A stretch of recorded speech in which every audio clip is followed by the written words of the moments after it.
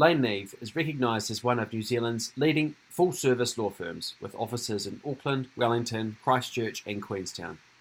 Founded in 1868, the firm has 26 partners and around 170 people, which means that it can call on its many experienced legal specialists to serve a huge variety of clients, from individuals to multinationals. It's also what makes Lane Neave a great place to work, as they're proud to put people, staff and clients at the heart of the firm.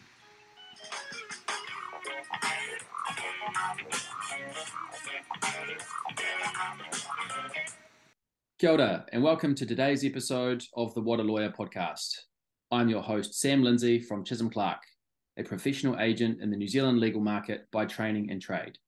And joining us today is a senior practitioner with many strings to his bow. Initially wanting to be a painter, he studied a Bachelor of Fine Arts before leaning towards the law and obtaining a master's degree with first-class honours from the University of Auckland. He then spent the first 5 years of his career in insolvency at Denton's Kensington Swan, before moving to Bell Gully to continue that work, as well as gain exposure to fraud and insurance. With this large and top-tier experience, he pivoted to a boutique insurance specialist in Fee Langston, where he spent the next 5 years diving into the defensive side of litigation and insurance work. An opportunity came up for partnership at a relatively young age that saw him grab that opportunity with Stace Hammond, that would see him build a practice where his passion grew for cryptocurrency. Now a litigation partner in Lane Neave's National Dispute Resolution and Litigation team, he specialises in banking and finance, insolvency and restructuring, and insurance, but also has this passion for cryptocurrency, digital assets, and Web3 technology, to the extent now that he has become a real specialist in this area. He has advised many clients interested in digital assets. These include insolvency practitioners, private wealth clients, and businesses on a range of matters. He's a member of the Crypto Legal Working Group and was recently on the Executive Council for Blockchain New Zealand. He is a member of RETANS, which is the leading insolvency industry group, and a founding member of the NZICM, an industry group for credit management professionals. He was ranked by Doyle's Guide as a leading insolvency and restructuring lawyer for New Zealand in 2022, and recognised by New Zealand Lawyer as a change maker in its 2023 Most Influential Lawyers rankings. Outside of work, he loves spending time with his wife and 2 kids, still loves art and getting around sport, and has recently been learning how to skateboard instead of always having his son have all the fun at the skate park. What a dad, what a lawyer. It's James Cochrane. Hey, thanks, Sam. Such a lovely intro and fantastic to be on your podcast and included with some of the other fantastic lawyers that you've had on. Welcome, James, and thanks very much for being with us today. So what's been going on with you lately? I do a lot of recovering money for clients, and with the current downturn in the economy and cost of living crisis, that sort of work is certainly keeping me busy.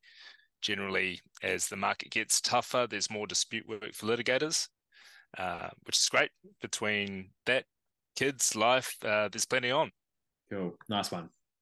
Now, if I get into the gym once a week, I'm pretty happy these days. Now, we had a quick summary of your background at the start, but for our listeners out there, would you be able to talk us through your journey in a bit more detail and perhaps the skills and the areas of law that you've managed to pick up along the way? Sure, no problem. So, yes, as you said, I started my career. Initially, I was going to be a painter. I got into the Bachelor of Visual Arts program at AUT and was majoring in painting. And then I decided that there were not enough rules in that subject matter. And so I decided to trade it in for a Bachelor of Laws and Arts at University of Auckland. One thing led to another, and I got an opportunity to summer clerk at Kensington Swan and embraced that with both hands. It was at KS that the partners gave me an opportunity to do a master's, and it was one of those ones I did at the University of Auckland. Were able to pick topics that I thought would assist my development and the firm in terms of some of the work that we were doing. So continuing on with the sort of financial services specialty, did papers that related to that, and that learning and experience served me well. And I was approached by a couple of other firms, and then ultimately got an offer from Bell Gully, and was in the litigation insolvency team there for a couple of years. And this was around the time of the global financial crisis.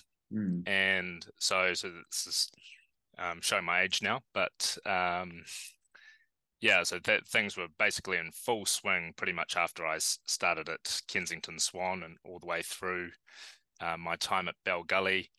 I guess the move to Bell Gully was prompted by not because I wasn't enjoying Denton's Kensington Swan. It was more that I wanted to do more receivership work, which I saw Bell Gully as being a leader in, and I certainly got what I wanted, and worked on some very large insolvencies there with that team. Great work. But at that same time, I was, I guess, it was around 2013, the GFC insolvency work was starting to lighten up. Some of the bigger cases like Bridgecorp were starting to get resolved, and I guess I was not wanting to be a one-trick pony, if that's what you want to call it. And I thought I needed more strings on my bow, and I had become interested in, through my work at Bell Gully, around Christchurch earthquake. I was involved in some business interruption claims that sort of had a fraudulent element. I was quite interested in that, and decided to, as you said, pivot into more the defensive side of litigation. So rather than chasing debts and suing directors, I moved to the specialist insurance firm, and was principally doing defensive work for professionals under professional indemnity insurance policies, director liability, D&O insurance policies, but a whole range of different insurance-related work, statutory liability, and material damage, that sort of thing. We're still doing recoveries work on the trade credit side, also still representing insolvency practitioners in insolvency matters, exploring the idea of whether working in-house, might be a career path that I wanted to head down. Ultimately, decided maybe it wasn't for me, and I did want to focus on my career in the law as a partner. That was a big goal for me at the time, and an opportunity for partnership came up with Stace Hammond. Stace Hammond has a very proud pedigree in terms of banking and finance. One of the former partners was Paul Heath KC, who's former Justice Heath, who wrote the text, one of the writers of the textbook for insolvency, Heath and Whale. And I saw it as a good opportunity to, I guess, establish a practice and grow profile in the Auckland market. And it was there that I continued to do sort of banking, financial services, a little bit of insurance here and there. But it was there that I became, I guess, extra interested in digital assets as a possible career opportunity, practice area, specialty. I first heard about Bitcoin probably around 2015, 2016. And at the time it was around $1,000 Kiwi. So I'd like to say I bought a whole heap of it and rode off into the sunset.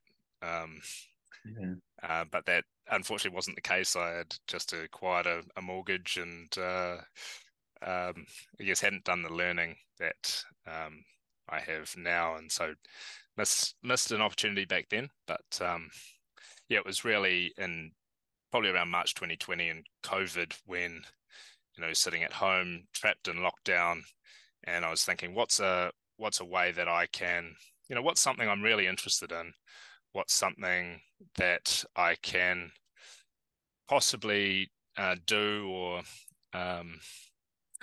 which is something unique for myself, and to grow the profile of the partnership, Stace Hammond. And I didn't see many other lawyers dealing in this subject matter.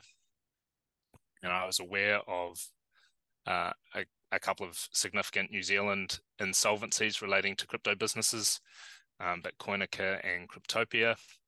And it was something where I felt it fit nicely into my skill set. Pretty quick rundown of about 16 years. Yep, good stuff. No, I appreciate that.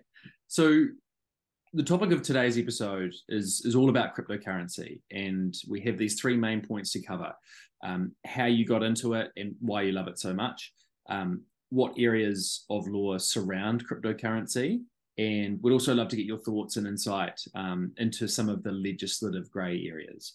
So let's launch in with question number one, and how did you get into it first of all, and why do you love it so much? I had a good friend of mine he's a real early adopter. He had got in early and he had done really well, and I think it would have been around 2018, late 2017, maybe early 2018. I'd said to him, "Hey, look, I'm really interested in this thing called Ethereum. Maybe you can help me get some of that." And ultimately made a small investment, and very shortly after that, it promptly crashed 90%.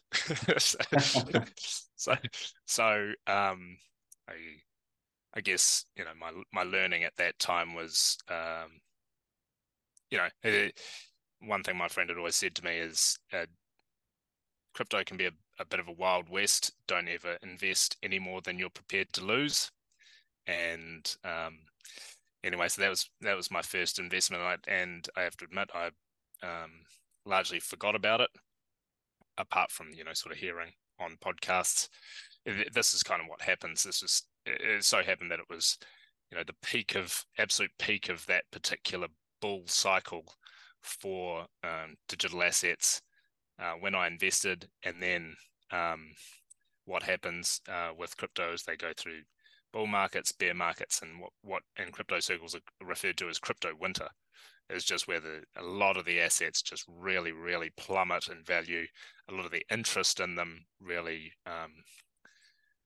dries up, and people think it's dead, and then there's another market cycle and it kicks off again. So yeah, it was I guess, why am I interested in it? I mean, I've always been a bit of a computer nerd, right from when I was I think 9 or 10.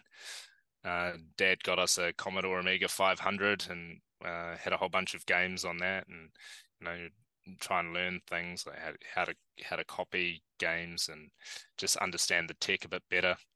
In my teens, downloading music via Napster, exploring those new technologies on the internet. I've always been pretty fascinated with that sort of thing. One of the things I really found interesting about cryptocurrency, particularly Bitcoin, is before Bitcoin, there was really no way to transfer money on the internet other than through centralized parties. So you needed something like a Visa or a PayPal in order to do a transaction. Whereas what decentralized technology, blockchain technology can do is it allows you to transact peer-to-peer without necessarily knowing who the other party is, and you don't need a middleman. So you don't need to rely on a bank or anything like that. You can just transact with essentially a network of computers. And I thought that was incredibly unique and something that I needed to understand. And when you sort of dig into it, there were some statistics around, the adoption of cryptocurrency or digital assets is greater than the adoption of the internet in the 90s. And when you look at how e-commerce and has grown, just how big some businesses can be because of the internet, that those sort of figures just really interested me. Cryptocurrencies are not all alike. Some are very different. They've got different levels of security. For example, the Bitcoin blockchain's never been hacked, but then there are other ones which are newer. They're more risky. They're less decentralized. So something like Bitcoin it doesn't have a CEO. It doesn't have a board of directors. It's not like a traditional company structure. It is one of the parties who came up with what's called a white paper about Bitcoin, was pseudonymous, named Satoshi Nakamoto. No one knows who Satoshi is. Satoshi mined 1 million Bitcoin and then vanished. This is the thing that's, it's a fantastic story, quite remarkable. You sort of go, how is it that in the internet, where everything is recorded online, that someone can just be anonymous? That's very different to a lot of the newer cryptocurrencies or digital asset projects, which are a lot more like fintech companies. Yeah, so I guess it's this whole bunch of things, that led to me being really interested in it. So if we look at our next point now and discuss what areas really surround cryptocurrency, are you able to give us some examples, from your current work that you can talk about? Yeah, so I guess with my journey, I thought one of the best ways for me to learn and understand the technology is to acquire it and use it. I guess having the assets got me thinking about different aspects of the law that might apply. Mm-hmm. So I would, for example, initially to sort of hone my thinking, I think my first article that I wrote was about some crypto failures, Cryptopia and Quadriga, which is a Canadian exchange, and tried to discuss New Zealand law that might apply. So New Zealand insolvency laws that might apply, Companies Act issues. And then, when you decide to experiment with certain tokens, you might have acquired some Bitcoin, or you might have acquired some Ethereum, and then you wanted to convert that into some other type of coin that you're interested in, like Polkadot, and what does that give rise to a tax liability potentially? And so dug in, wrote a couple of articles about possible tax treatment of crypto assets, because at the time this is all very new technology. There's not a lot of guidance around. There's a handful of guidance from our FMA, a handful of guidance from our IRD, but just really trying to understand that. I think, well, if I've got digital assets, surely there are other people who are also acquiring digital assets, and so some of those assets are going to be property, they're going to be relationship property, they could be estate property. And so I got together with one of my colleagues, Kezia Denhart, and we wrote a paper for ADLS on regarding relationship property and digital assets. And it's I guess when you get back to those demographics and that adoption, there's like 7 or 8% of Kiwis who apparently hold digital assets. I guess it depends on the timing of the market, but yeah. So and writing about it and working through it ultimately led to instructions, and we got instructed by a client who wanted to sell their property for Bitcoin. They're big believer in Bitcoin. We assisted with that. We've had clients who are involved in gaming who are wanting to know if they have potential risk in terms of Financial Markets Conduct Act or financial services providers. So these are like blockchain games where the tokens are used in the games for certain things, and they want advice around, I guess, asset protection and strategy, and have when the markets are good, and you'll see traditional businesses wanting to experiment with NFTs, for example, as like a loyalty program, or maybe ticketing for events. Got a client who's involved in events, and they're exploring the use of NFTs for VIP ticket holders. And just quickly, James, just for those out there that don't know what an NFT is. Yeah, so digital assets are generally two categories. They're called fungible and non-fungible. So something like Bitcoin is fungible, so that all the Bitcoins are interchangeable for other Bitcoins. They're the same. Whereas non-fungible tokens, or NFTs, are unique digital assets. So they're some people sort of think about them, they can come in collections. And in that sense, they're possibly a bit like postage stamps or collector cards, but they're all individually different somehow. They're all unique, and everything was going completely bananas in 2021. So that's when it would just so happen that the work we were doing was really taking off, and we're advising lots of clients on that advisory side.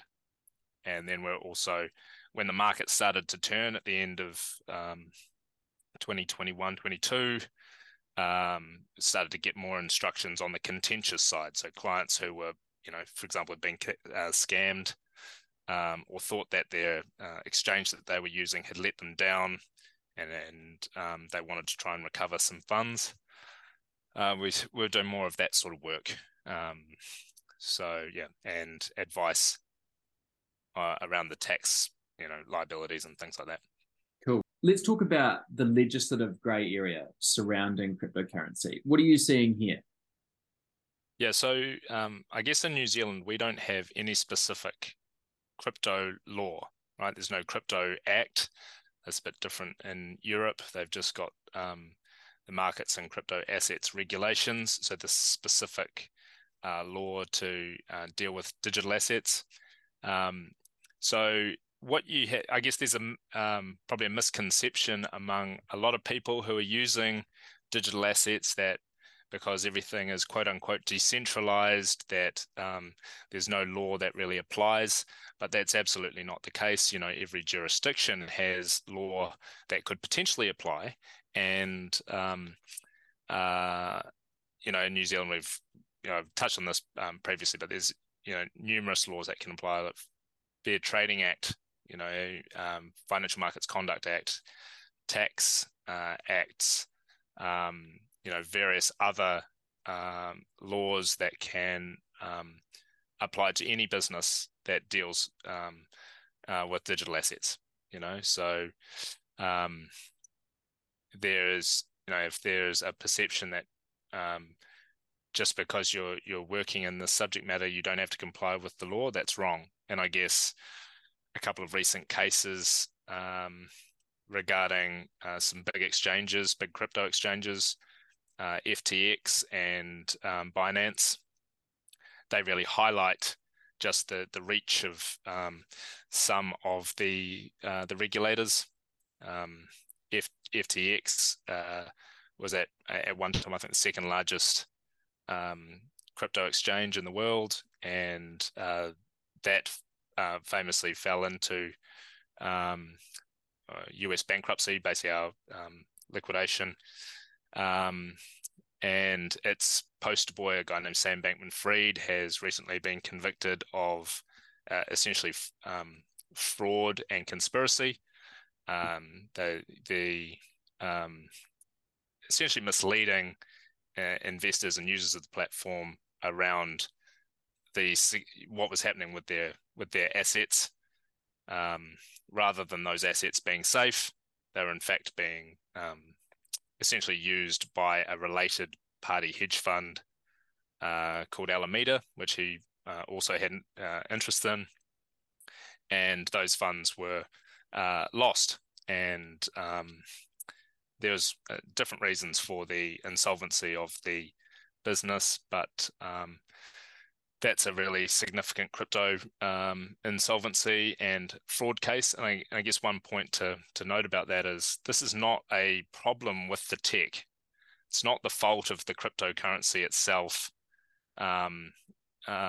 It's bad actors who are responsible for harming others, right? This is, Sam was convicted of fraud. And that's no different to Charles Ponzi or Bernie Madoff or Elizabeth Holmes from Theranos. These are bad actors, taking advantage of a space where people perhaps aren't familiar, don't understand exactly how it works. And in this case, they've been caught out. A big thing here is understanding the tech and educating people on the risks around it. And that's a big part of what we do at Blockchain NZ. And Blockchain NZ is, they're, I guess, looking towards regulation in this space. And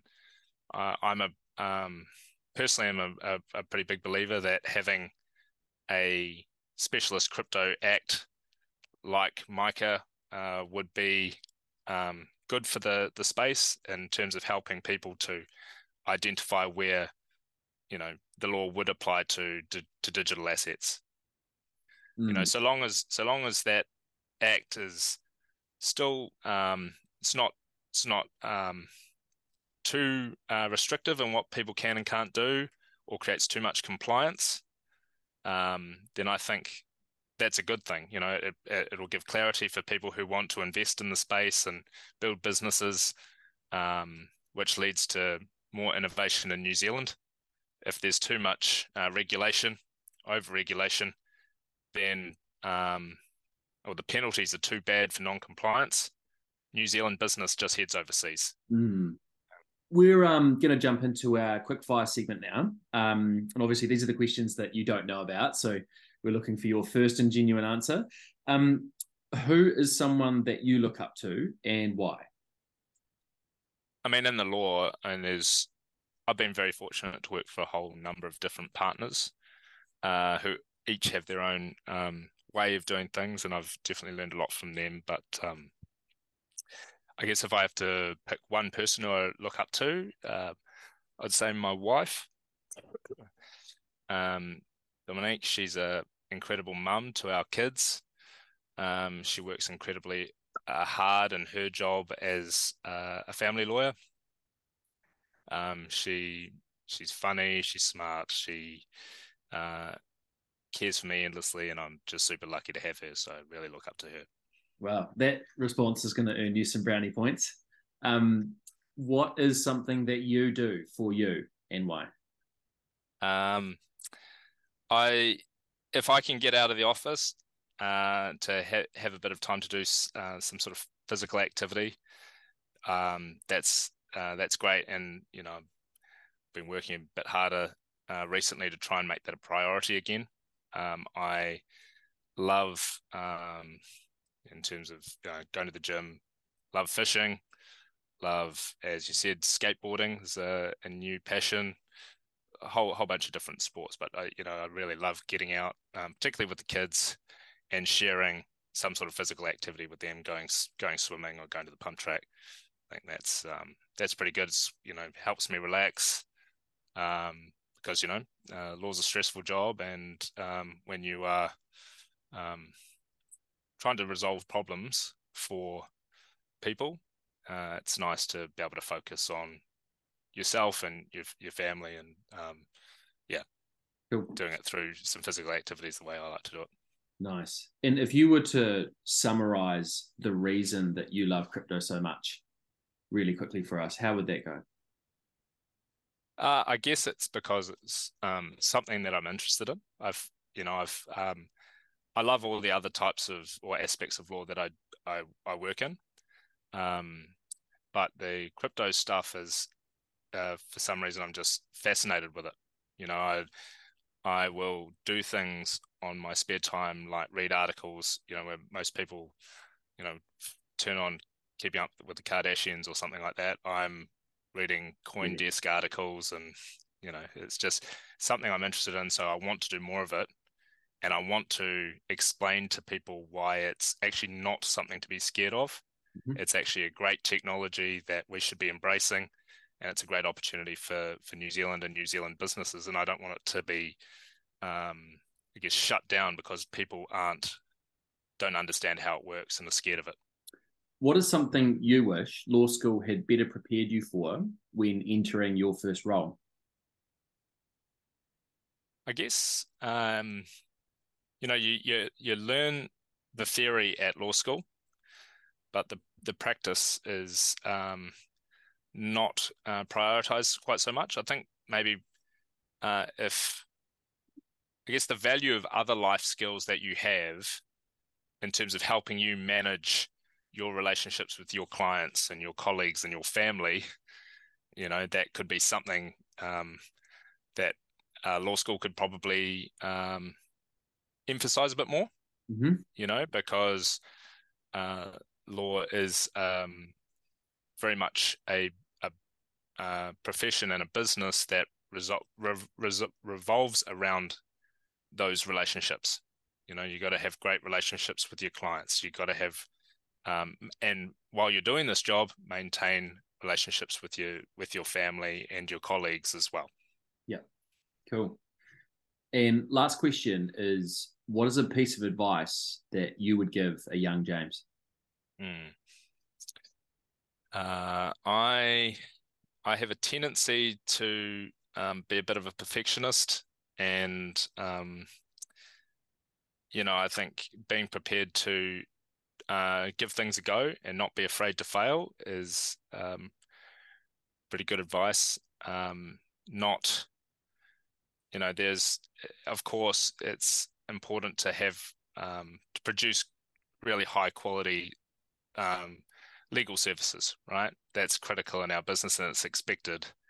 But equally, if I hadn't gone out on a limb and given essentially trying to build a business around digital assets a go, maybe I wouldn't have the same enjoyment in my role as I do have, and that's opened the door for me to have this fantastic opportunity at Lane Neave, which I'm just super thankful for and am thoroughly enjoying. So keep working hard, and don't be afraid to fail. Nice. Before we sign off today, thanks very much to our listeners and sponsors for your generosity and feedback. It's always much appreciated. If you enjoyed this episode or the show in general, please give us a follow. And if you have any feedback on this episode for James or myself, please email sam@chisholmclark.co.nz so we can produce more of the kinds of conversations that you want to hear. And finally, a massive thank you to our esteemed guest for joining us on the podcast and sharing his experience and passion for cryptocurrency and the legal world surrounding it. Thank you so much, James. What a lawyer, James Cochrane. Thanks, Sam. I've really enjoyed it, and great questions from you. Love the podcast. Keep it up. Cheers, mate. Appreciate that. Well, there you have it from James Cochrane on cryptocurrency and the legal world surrounding it. James clearly has a passion for this subject matter, and hence why we thought he would be a great guest to have on the show to not only share his passion and his knowledge for it, but also some deeper insight into how he got into it, the legal areas surrounding cryptocurrency, and the inevitable legislative grey areas as well. Something that resonated with me in the chat with James around how he got into it was his personal usage of digital assets and the acquisition and experimentation with Bitcoin, for example. In terms of the legal areas surrounding the actual cryptocurrency itself, we discussed a lot of insurance, insolvency, and ownership of digital assets in this conversation, as well as some IP and tax treatment of digital assets, which could potentially give issues to wills, trusts, estates, and relationship property. And in James's case, how he's advising his clients around these areas of law. We went on to talk about the grey area, and James made a really good case around regulation and how that might come in. But he also raised real risk that New Zealand businesses might face, and that if it becomes too regulated, there's too much compliance or too much red tape, New Zealand businesses could potentially look offshore, and that might be a negative impact for our New Zealand economy. Well, that's it for another episode of the What a Lawyer podcast. Thank you so much for tuning in, and we look forward to providing our next episode for you very soon. Cheers.